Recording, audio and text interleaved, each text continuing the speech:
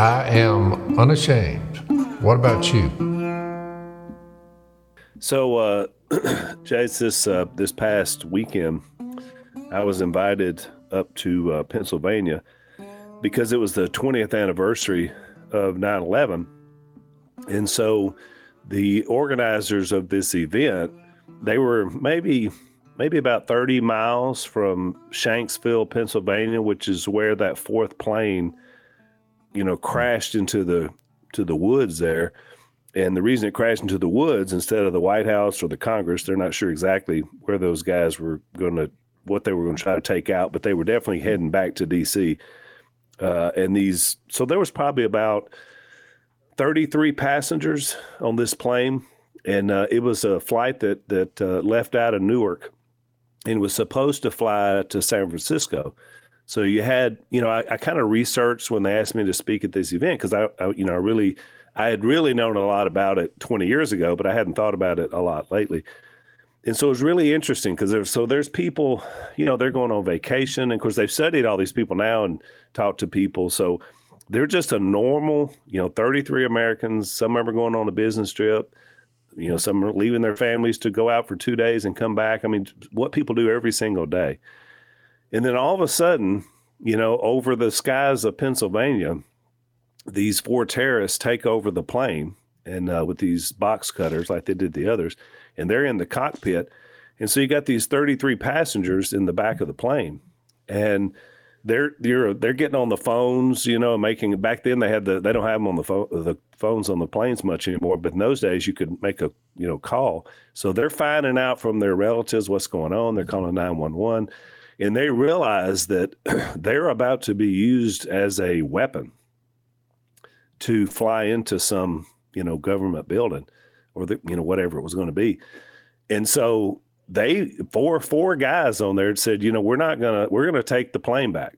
And one of the guys, Todd Beamer is his name, or was his name. And his final words, he's talking to this 911 operator. And by the way, she said he was totally calm. He was 32 years old. Totally calm. He was talking about, he told them what they were going to do. And he said, we're going to try to take this plane. We're going to try to, take control of it and try to land it, but it may not work out. But that's what we're going to do because we're not going to be used by these people. And he asked her if she would do two things. Would she pray with him? Which she did because she's a believer, which was amazing. And he said, would you recite the 23rd Psalm with me? And she did that as well. And so then she could hear him when they finished that, he turned to the rest of them, and there was three guys that were going to do it with him. And he said the famous words, he said, let's roll, meaning we're fixing to take this plane. And so 6 minutes later, it crashes into the ground in Pennsylvania. And so this group was called Let's Roll America. And the reason they scheduled on 9/12, which was the day after 9/11, is their mindset was, we were all in shock because of what happened on 9/11, but the day after, we were unified in a way that like we haven't been in a long, long time. And so their idea was, how can we bring that unity back to a divided America? So it was a great event. I mean, a lot of great folks were there, a lot of first responders, a lot of vets were there, a lot of police officers, and because kind of naturally drawn to this event.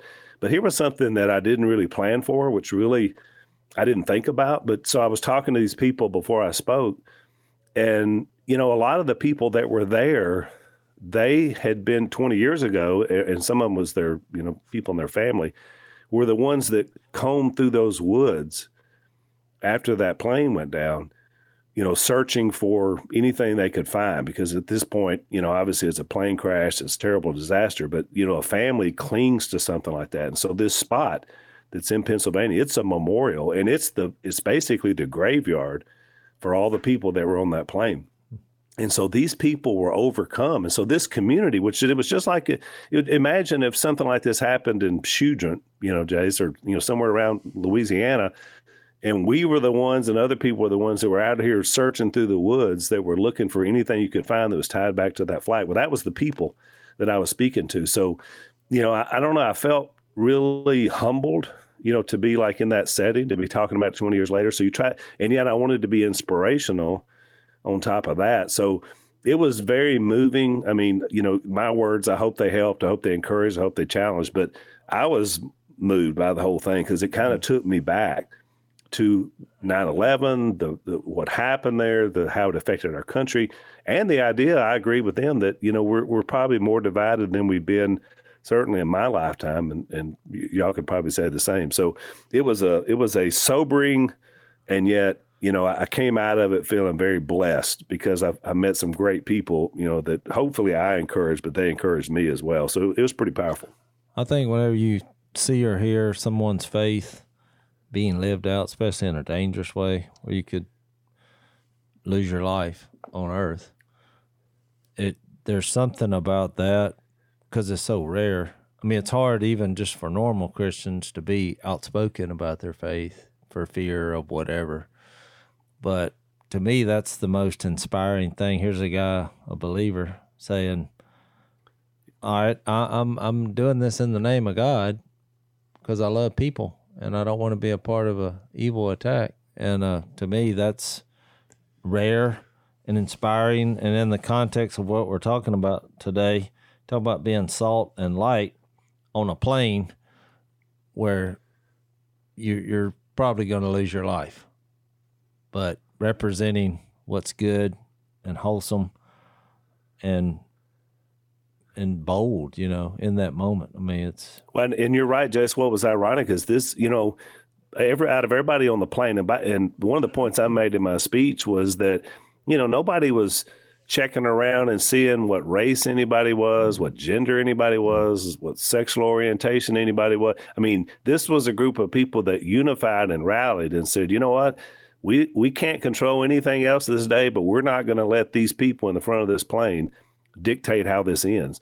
Yeah. And so I made the point that the same evil that we face every single day has been around since, the evil one was here. And if you can focus on the common enemy, who is the evil one, then there's no telling what you accomplish. These people all died, but their sacrifice saved a lot of people. And you're right, Jase. I was inspired that the leader of it was a believer who, according to this woman on the 911 operator, never wavered. She said at first I thought it was a hoax because he was so unflappable. When he was telling me about what was going on, she was thinking in her mind, how could this person be this calm when he's up on this plane and he's describing to her what's going on? And a lot of other people on the plane that call people, and like you would expect, they were crying and upset because, they figured they're fixing to die. But this guy, you talk about understood about what we're talking about in Matthew, about the kingdom of heaven and what it is beyond. He obviously got it. And so you're right. He's a hero to me. He definitely understood the resurrection of the dead. Yep. Well, that's what we've been. Well, his wife wrote a book called Let's Roll, and I would encourage anybody to get it. She wrote it in 2003, but it inspired me. I reread it and just, learning about this guy, which led to this day. So, man, it was pretty powerful. Yeah, it's one thing to talk about heaven, and we talked about it on the last couple of podcasts, but when it's real to you, and you find yourself in a spiritual battle versus evil, I mean, it gives me inspiration to know he stepped up. I'd like to know I did the same thing. Yep. Because death's not over for us who believe. It's not the end. Like a lot of people that fly, I spent a lot of time in airplanes, and so closer to 9/11, I thought, what would I do? And you're looking around, and anybody that looks a little bit weird, you're like, wondering, is this the guy? Is he going to try something? You kind of work through that process. But then the idea that these were just normal people, like any of us, just living life, that then were put into this extraordinary situation. What would you do? And so I think that kind of begs the ultimate question: how do I respond to things beyond my control? Which is, sort of the purpose of everything we're talking about in Matthew. Yeah, well, it just makes everything seem clear because you think about what do we take to heaven with us? There's only one thing: you. That's it. You're not taking your 401k or your car or your skill set as a athlete, or you just take you. Yep. And which is Jesus's whole point. You never see a hearse with a U-Haul behind it. Yeah, that's it. Well, I remember Jim Young said he saw one, and he thought, nope, that's not going to work. He said he actually saw one. It was a hearse pulling a U-Haul going down the interstate. Yep. And he just said, no, nothing going to happen. Yeah. That's funny. So we're in Matthew chapter 5, and we talked a little bit about we kind of introduced this by talking about the Beatitudes. Actually, I guess, Dad, it goes back to really 4:17, because when Jesus started his ministry, it said from that time on, Jesus began to preach, repent, for the kingdom of heaven is near, and which was a continuation of what John had been saying leading up to Jesus getting there. And so that really kind of becomes the core of everything then we're looking at as we get into what does the lifestyle look like. It starts with the idea that a changed life, this is kind of what you see, right? I mean, that's kind of, you were making that point when we were. That, John the Baptist's message, repent for the kingdom of heaven is near.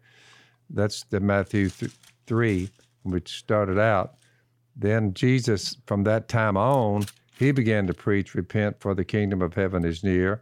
And by the time you get to Acts 10, he sent the disciples out and he said, as you go, preach this message, the kingdom of heaven is near. So from what he says, starting with the Beatitudes, the ones who repent will be the salt of the earth.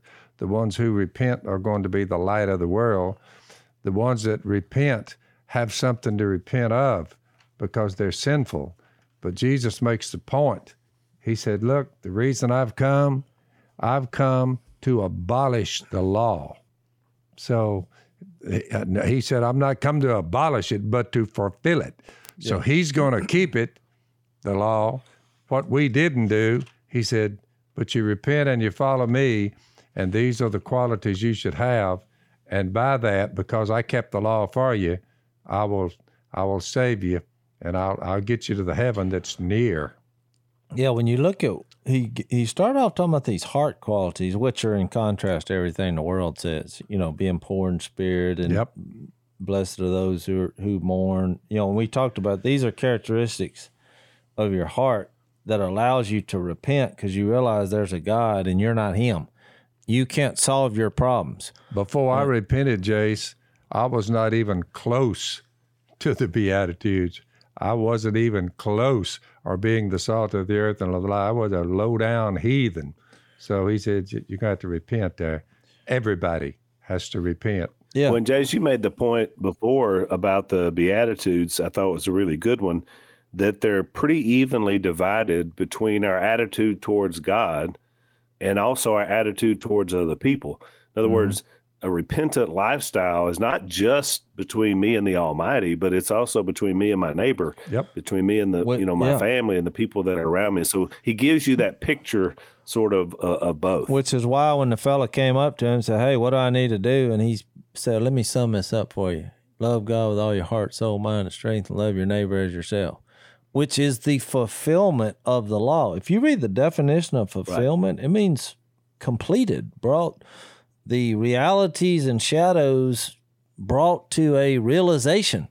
Yep. So, but now, in defense of the Pharisee mindset and those who were under the law in the Jewish nation at that time, that would have been a hard sell to say, well, wait a minute now. You're saying worship is not how we respond to the law, how we keep the law. It's about being salt and light on the earth. What that probably just sent smoke to rise off their heads because they're thinking, well, what is he talking about? We're trying to keep the law, which as we continue on, he starts showing the Hang on, Jase. Let's take a break.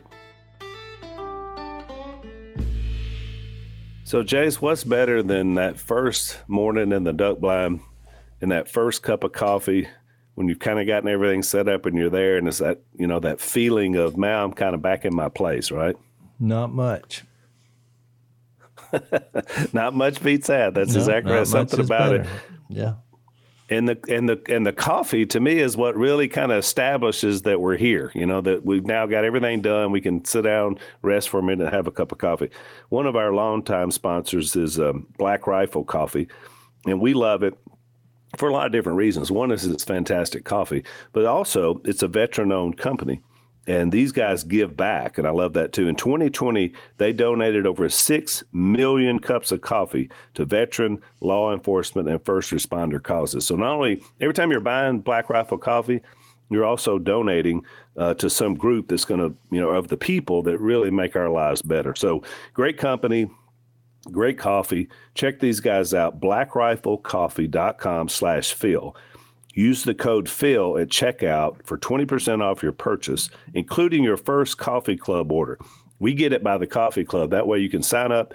They send it to you monthly. You don't have to worry about it. You're never going to run out of coffee. So check out their coffee club. That's blackriflecoffee.com/Phil. 20% off your purchase, including that coffee club order. Check these guys out.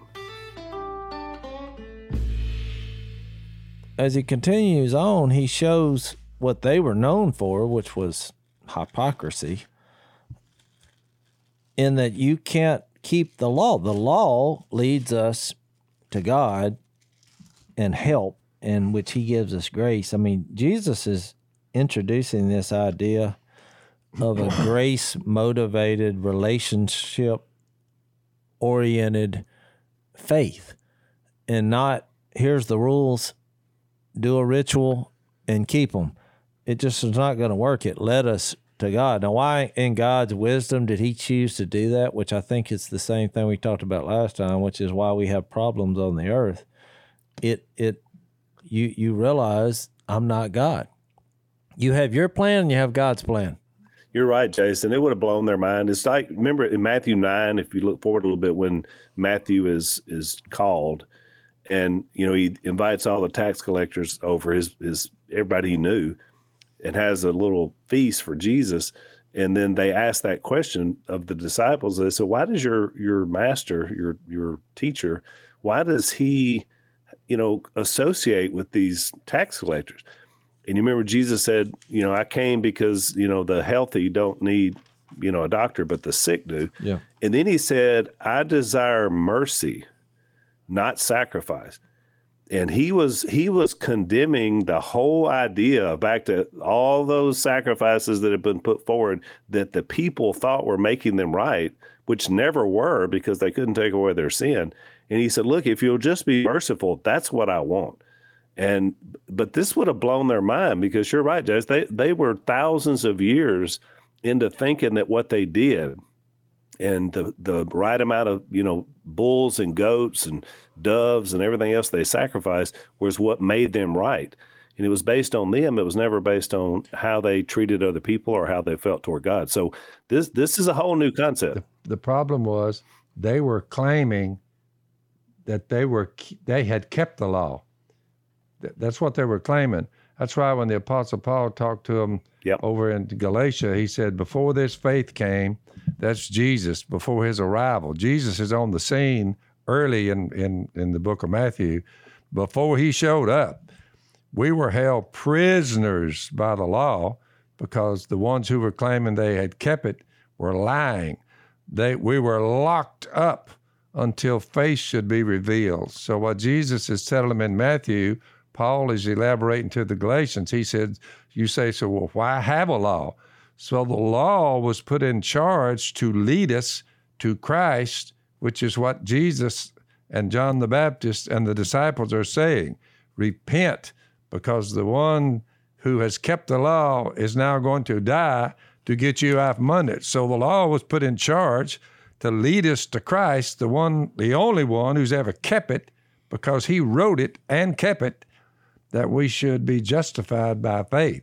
Now that faith has come, this is in Matthew, this is before Jesus died, was buried, and raised. In Galatians, when Paul wrote that, he had already come, died, buried, raised, went back to heaven. Now that faith has come, we are no longer under the supervision of the law. That's what Jesus is trying to tell them. I'm going to keep it for you because you haven't kept it.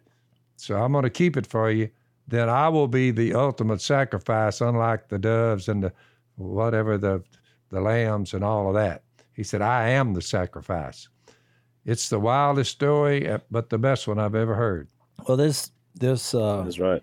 This verses 17 through 20 causes a lot of religious people problems because they think they're under law even today in modern times. So they're like, what is he talking about? Fulfilling? I thought we were under law. And, we've had multiple arguments and people write in. All the they're time. like, well, which of the 10 commandments are the important ones? And you're like, look, Jesus came to fulfill the law.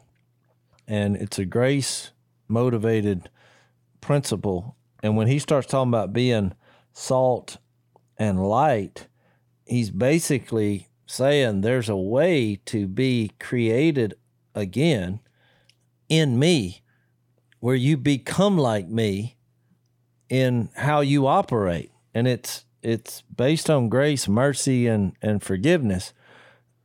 Well, for them, they're thinking of all these little rules. That's why he starts to go through them and says, oh, well, if you say I've done this, but do this, you're just as guilty as if you hadn't done any, and we know the verse that says if you're innocent of the whole law and yet you stumble at one point, you're guilty of breaking all of it.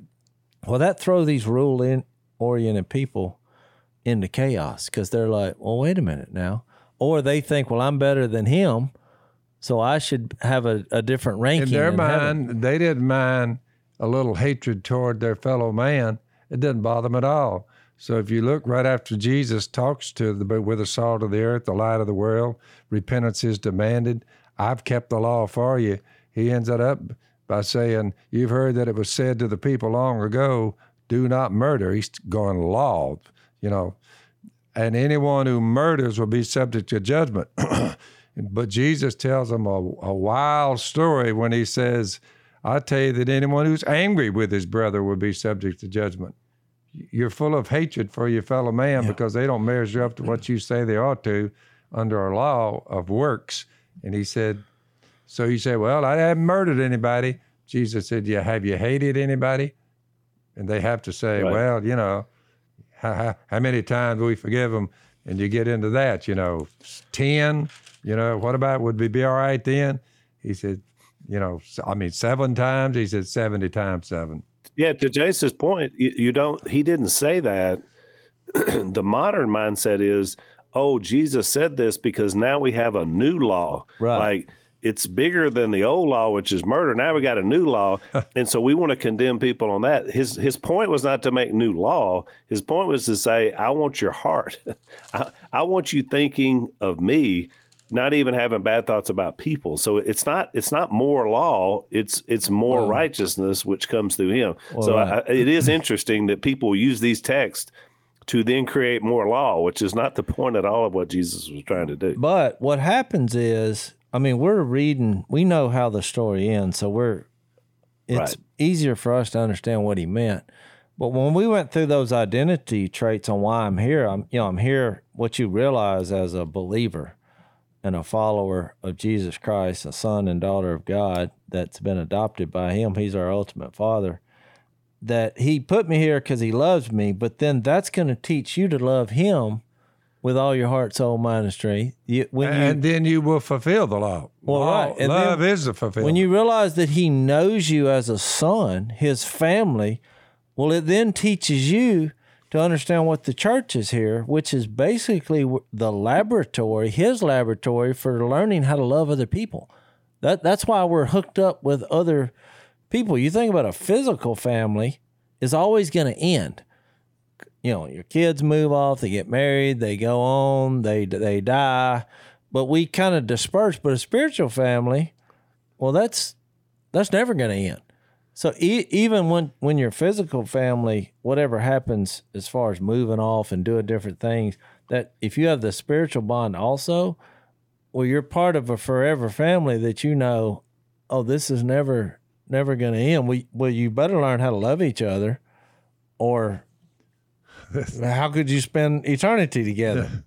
So that's the platform. But in all those reasons he created us, when he, the verse in Ephesians 2 says he created us to do good works, before the creation even began.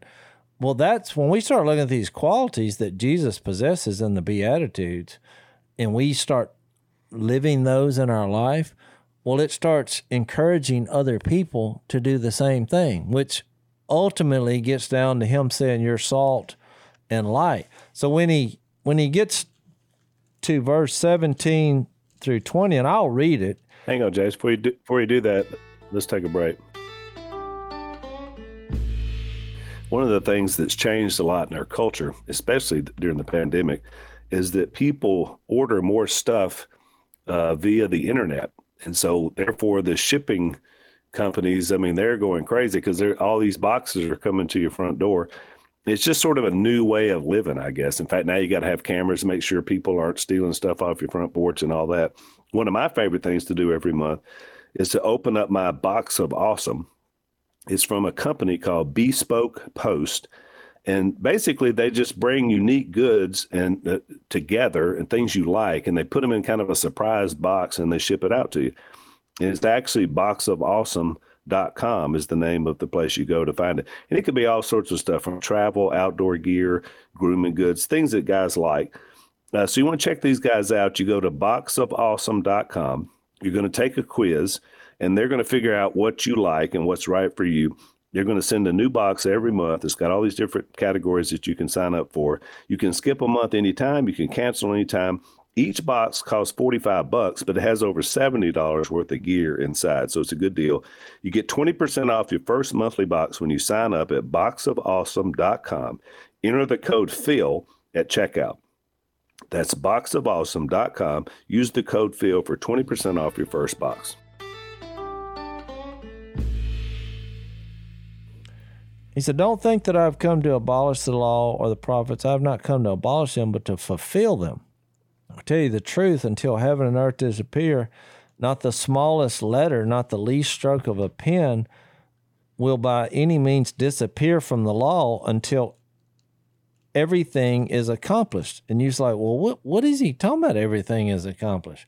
So you think he comes here, keeps the law as the Son of God, and then dies in a way that he was a lawbreaker, as a criminal, which didn't happen, which was God's way of sharing with us how much he loves us.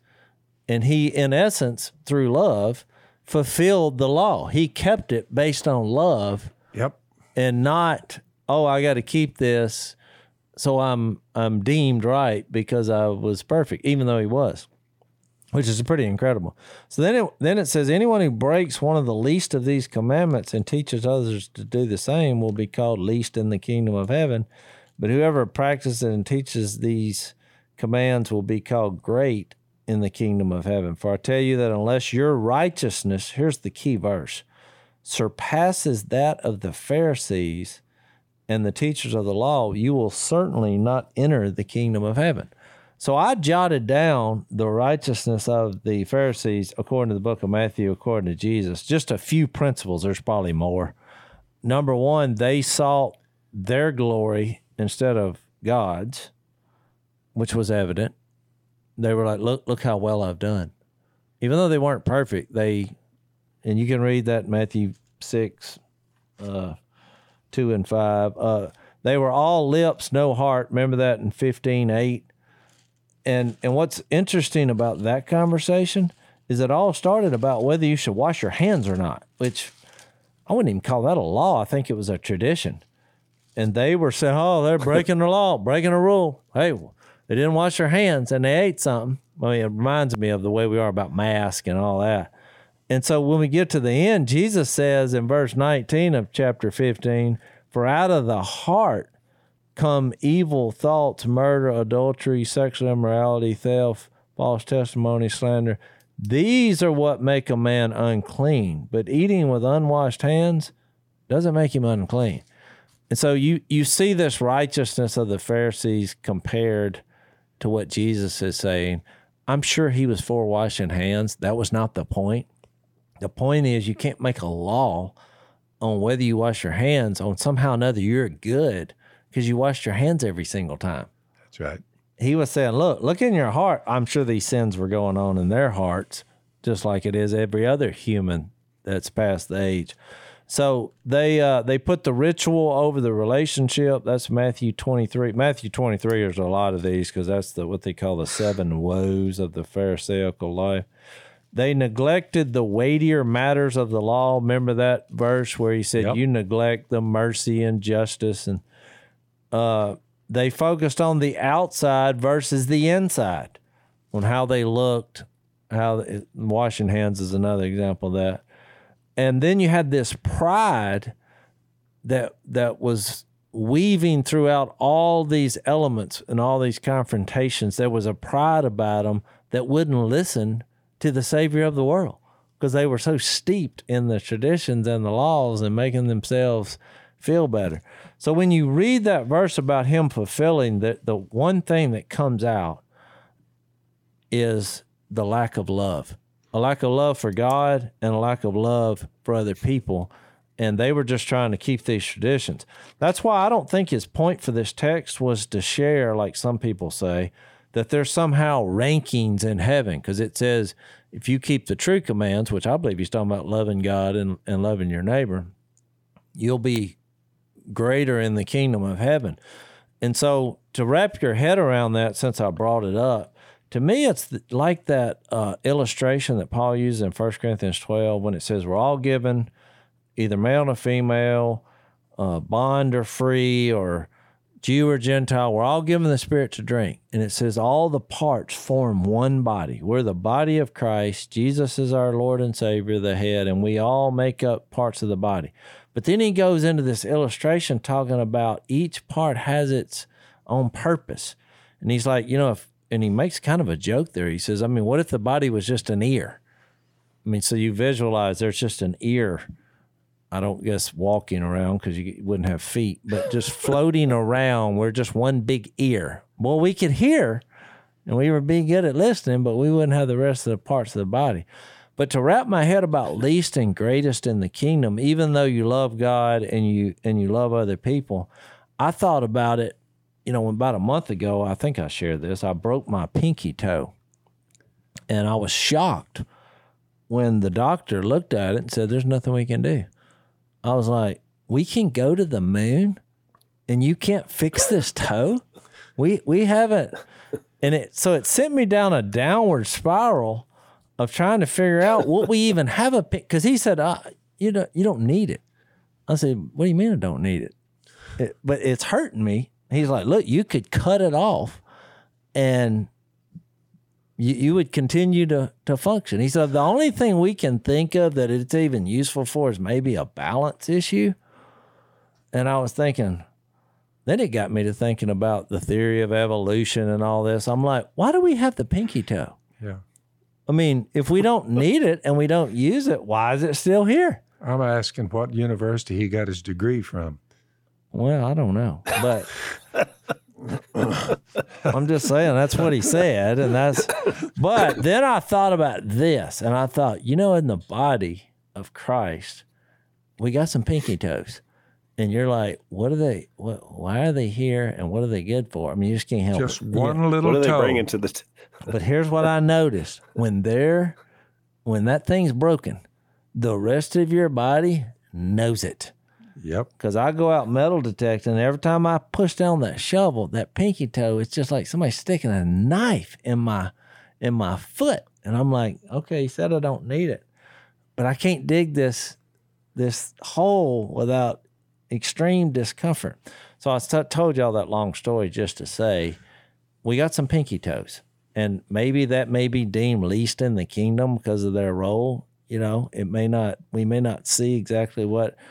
But it teaches us patience, perseverance, and a need to, be sympathetic and get that healed up, whether we do it the easy way. And every one of us has worth, or he wouldn't have died for the sins of the world. It. And they're in. They're attached, even though we can't see it and we can't figure it out. God gave us a toe, no matter what they said where we came from, because I think if it was true that there was no God, I don't think we'd have pinky toes. I think that would have at some point cease to exist.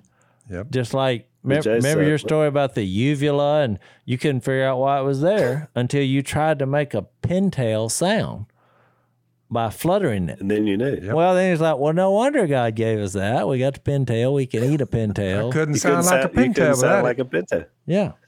So let's take a break. So, Dad, I noticed when you grew up, I guess people back in the day just grew a lot more fruit trees, right? Because that's how you got your jellies and your fruit that you put up, and it was just kind of a process, right? I mean, what was it? Were those fruit trees planted by people? Were they just there in the woods? How did that all work? A lot of wild berries, blackberries, dewberries, sloes, mayhaws. The woods are full of wild fruit trees, wild fruit, ready for the picking. Right. And so, I think that was just kind of a way of life, but it's something you don't think about. And so I think in the modern era, people are kind of turning back to that. And one of our sponsors is a group called Fast Growing Trees. And, they obviously have all kinds of trees that you can buy and grow. But one of those is fruit trees. And I thought about you because, fruit is a big part of our life. We love jelly. We love stuff like this. And so these guys can provide that for you. They're going to show up at your house. They're going to be in great shape. Lisa and I have ordered some, and they come up ready to go. They were in perfect shape. They were easy to use. There's a 30-day Alive and Thrive guarantee, which means that your plants arrive happy, healthy, and ready for planting. So now through November 30th, go to fastgrowingtrees.com/Robertson. They're going to give you 15% off your order. So through November 30th, that's 15% off at fastgrowingtrees.com/Robertson and get you some trees. I discovered that, and I've told the story. I won't tell the whole story, but when my appendix ruptured, people say, well, you don't really need your appendix. I've heard that. You just cut it out, no big deal. It's a little balloon. It looks like a little unblown up balloon that's down there attached, in your guts. But I don't know if you need it or not, but I know one thing: when it ruptures, the rest of your body reacts in a strong, strong way. And in fact, you can die, from it. So you need it to be healthy. I'll put it that way. I discovered that. Well, my whole point was he talked about being salt and light, and I know that's referencing the mission and purpose on why we're here. And I know that's what the church's mission is, to point people to Jesus. And then he got into this talking about fulfilling of the law and this righteousness surpassing the righteousness of the Pharisees. So in my mind, the reason I'm telling all that story is because I'm like, our righteousness as a church, number one, we sure don't need to be like the Pharisees. No. I mean, we need to focus on relationships and being salt and light on earth, which are public things. I mean, salt in a salt shaker does no good until you shake it. That's it. If it just sits there, well, what's good is that going to do? So, I know what I'm referring to. Like a church building. If it's just in the building, it's in the shaker. So with salt, there's a couple of things here. One is, and it's used both ways in the Bible, there's the idea of seasoning. Remember Paul said, have your conversation seasoned with grace, the idea that salt is used as seasoning, but also salt is used as a preserver, especially in the first century. So in other words, all their fish they were catching, they would salt these things down to be able to keep them, beyond, and they wouldn't spoil. So I think no matter which application you use, the idea is we have a specific role to either preserve an impact or season with something that's palatable for other people to realize. So I like both those illustrations. Well, I've always thought, the ultimate preserver is the resurrection. You put it, Correct. I don't know if they put it on dead bodies or, I'm not sure when they had the spices and all, every time in the burial, they had a mixture of certain spices and salt but which was unnecessary if, when you relate it to the resurrection. So it takes a while to decompose, but I could see if you didn't believe in the resurrection, well, you would deem the dead body more, you would try to keep it from decomposing as long as possible. What else are you going to do? But all of a sudden, when you get to the resurrection, that's the ultimate preserver.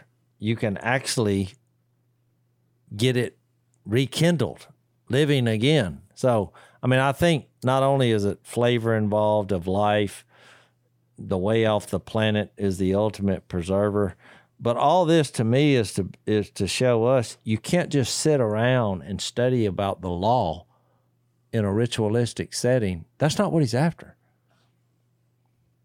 That's a good point. And you think about it, Jase. Did you go to the Dead Sea when you were in I did. Israel? Oh, I did. That was one of the most fascinating places ever. That thing is so dense. Oh yeah, and it's so dense you can't sink in it. Can't sink. Like you know is what I've heard. But they, and when I was there, and it has salt in it, but they would take the salt, which I thought about this, where he says if salt loses its saltiness, how can it be made salty again? And I know where that came from, because the people around there, that they sell the mud from the Dead Sea. Everything is for sale.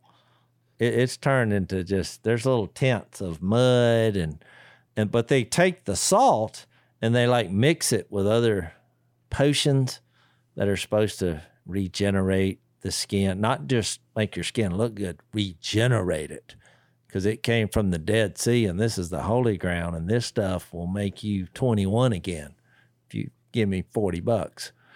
But they would dilute the salt so much with other things to make a buck that the salt actually lost its salt. You wouldn't know there was salt in there because they got all this other stuff in there. And so it made me think about that verse, because I said, "No, what's in here?" And it was always like just a mile long, this concoction that was supposedly greater than the resurrection. I'm like, what do I need the resurrection? If I put some of this on my skin, I may never die. And they're like, yeah, give me $40.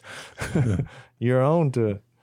But think about how fascinating it is that we live on a planet that is covered, 3/4 of it is covered in salt water, which we can't drink to maintain life. In other words, there's a lot of life in the salt water, in the oceans and all these different things, but we can't even drink it. And so it's interesting how God made this and use this concept or identity that we really have to have. It's really a sliver of dependence, and that's dependent on him and not the big broad way. And so all that kind of came out to me when I was looking at that just basic thing about him saying you're salt. I mean, that has a lot of application. But that's why he's applying it to the kingdom of heaven. That's why we're the most powerful people on earth. Just think, if you took the light out, what you got? Yeah. You got people, if you had no salt and no light on the earth, just take those two qualities out. Tough world. Is it a tough world? You're angry because you can't see, and then when you do find something to eat, it tastes like crap because there's no salt. Yep. You know what I'm saying? Let's take our last break. Yeah, now, and that's interesting, Jase, because, you've heard it said before that darkness, all darkness is the absence of light. In other words, if you just pull the light away, you're going to have darkness. That's what happens there. So that's exactly what you see in the world. I mean, you look at places and you're thinking, man, and people, this is so dark and so terrible. But when you remove light in a spiritual sense, what we're talking about here, I mean, it's a bad place. You don't want to be in a place without any light, without any spiritual light shining. You're in a hopeless zone. It's a hopeless that was zone. the contrast. That's why both times when he used the metaphors, he then says, well, you're the light of the world. A city on a hill cannot be hidden. Neither did people light a lamp and put it under a bowl. Well, why is he saying this? Because he realized when you tie that in with the heart traits that he talked about in the Beatitudes, he's like, people are going to insult you. They're going to persecute you. They're going to falsely say all kinds of things of evil against you because of me. rejoice and be glad. Well, he knew that this is not going to be easy. I'm calling you to stand out for me based on what I've done. I mean, this is where he started the greatest sermon on the planet was, let's start with the heart and let's start with the purpose for why you're here. And so I just think it's incredible, and it's kind of wrapped around the exact opposite thing going on with the religious people and the teachers of the law. I mean, he's like, don't be like these people. Well, don't you know that burn them? Oh, yeah. What are you talking about? We're the most powerful religious people here. They killed him over it, which was his point. He knew they're the same ones he's talking to. He said, they'll kill me. But then they'll argue. Well, guess what? They'll kill us too. Oh, yeah. The same thing's still going on today. Exactly. We've said this before, and we're not griping and complaining because we love everybody and we want everyone to listen. But the biggest persecution that we get, even doing this podcast, are not people of the world. It's people who claim to have faith in Jesus. Yep. And just get fiery mad over whatever, which I would say it reminds me a lot because it's always about rule-oriented things that they're so upset about. Yeah, I met a young couple when I was in Pennsylvania this past weekend, and they came up and they said, "Oh, we just love your podcast." I said, "Oh yeah, listen." They were, "Yeah," and I said, "Oh, I always use Dad's line. Oh, Jase, he ain't gonna run out of stories, is he?" "Oh no, we love the stories." So we were just kind of talking about it. But then she looked at me and she said, and she put her hand on her husband's shoulder, and she said, "You've helped him find his light." And I just thought, man, that's really what we're talking about. I mean, the whole idea is you want people to shine bright, and the way they do that is by connecting to Jesus. Is not be a better law, keeper, not to be this, that, or the other, and all the things we apply to it. It's the idea Jesus is the one that provides that light. And so when you're like him and you guide people into that, I mean, they shine bright and they make a difference, which is kind of the whole point. Yep. Yeah, exactly. Well, I like Jesus's prayer in John 17. I mean, talking about mission. And when he was praying to God himself, he said, "As you sent me into the world, I have sent them into the world."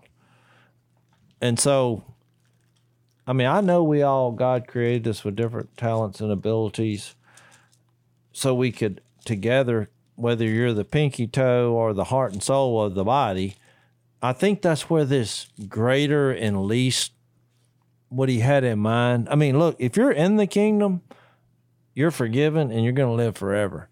So ultimately, I don't think he was talking about like there's ranking, like we get to heaven where here's all the greater.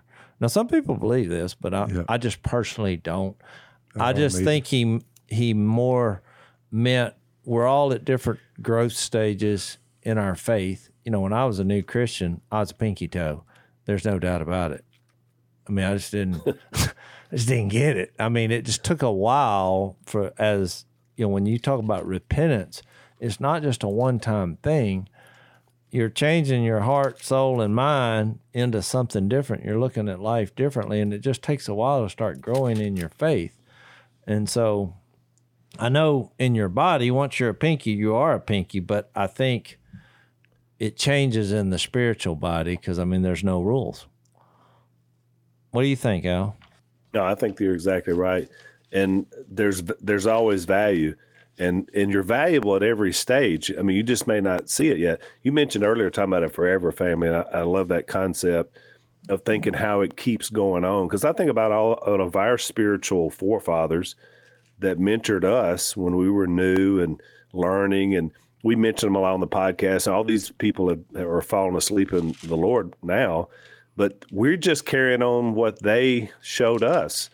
And then we're doing the same with other people. I preached a couple of weeks ago, Jason. I talked about whenever you and I graduated from seminary, and you had a list. You compiled a list of everybody, basically, I guess you knew in high school that you wanted to share Jesus with. And so, and I talked about that. And so your internship was about reaching these people. I just went down the list. Yeah. And, yeah. And I was mentioning that, and I said, some of those people on the list, not only did they buy in and become sons and daughters of the Almighty, they're still here. Oh, yeah. And I was looking at some of them when I was preaching, and I mentioned Blake by name because he was the first one. But, I mean, he's still there. Well, it's weird you mention him. He sent me a text and said, this was just a few weeks ago. He was like, 30 years. I appreciate you sharing Jesus with me, I mean, that just happened. He never forgot that. And it just, in my mind, it just didn't go so well. I was nervous. He was the first person that I shared with face to face. And I told him we were going to go play basketball because he played basketball. And so we got to the church building and he said, well, I didn't know y'all had a gym. And I was like, oh, you didn't? Well, we don't have a gym. So I was thinking to myself, this is bad that I've actually lied to get a Bible study started. Is this a good lie? So then I got nervous about that. So we went and we went upstairs and he's like, the gym is upstairs. I was like, yep, it's really cool. Because I was nervous. So we get. So you're just going with the lie all the way. I went with the lie the whole way. And so I get to see the Pharisees out there listening. They're like, this is terrible. But I was like, so we get to the third floor and he's like, he called me Slick. That was his nickname for me. He's like, Slick, where's the gym? I said, look, there's no gym. And I said, I just had to come up with a story because I want to share what I'm into. And he's like, well, you could have done that on the phone. I was like, no, I just want to do it face to face. And so I basically go through the gospel message with him. And he's like, nothing. I mean, it was like the worst response possible. I was like, what do you think? And he's like, I think he actually said there's a redhead that's pursuing me. And he said, that's about all I'm thinking about at this stage of my life. I said, a redheaded girl? He said, yep. It went terrible. So I thought, well, that serves me right for starting off with a lie.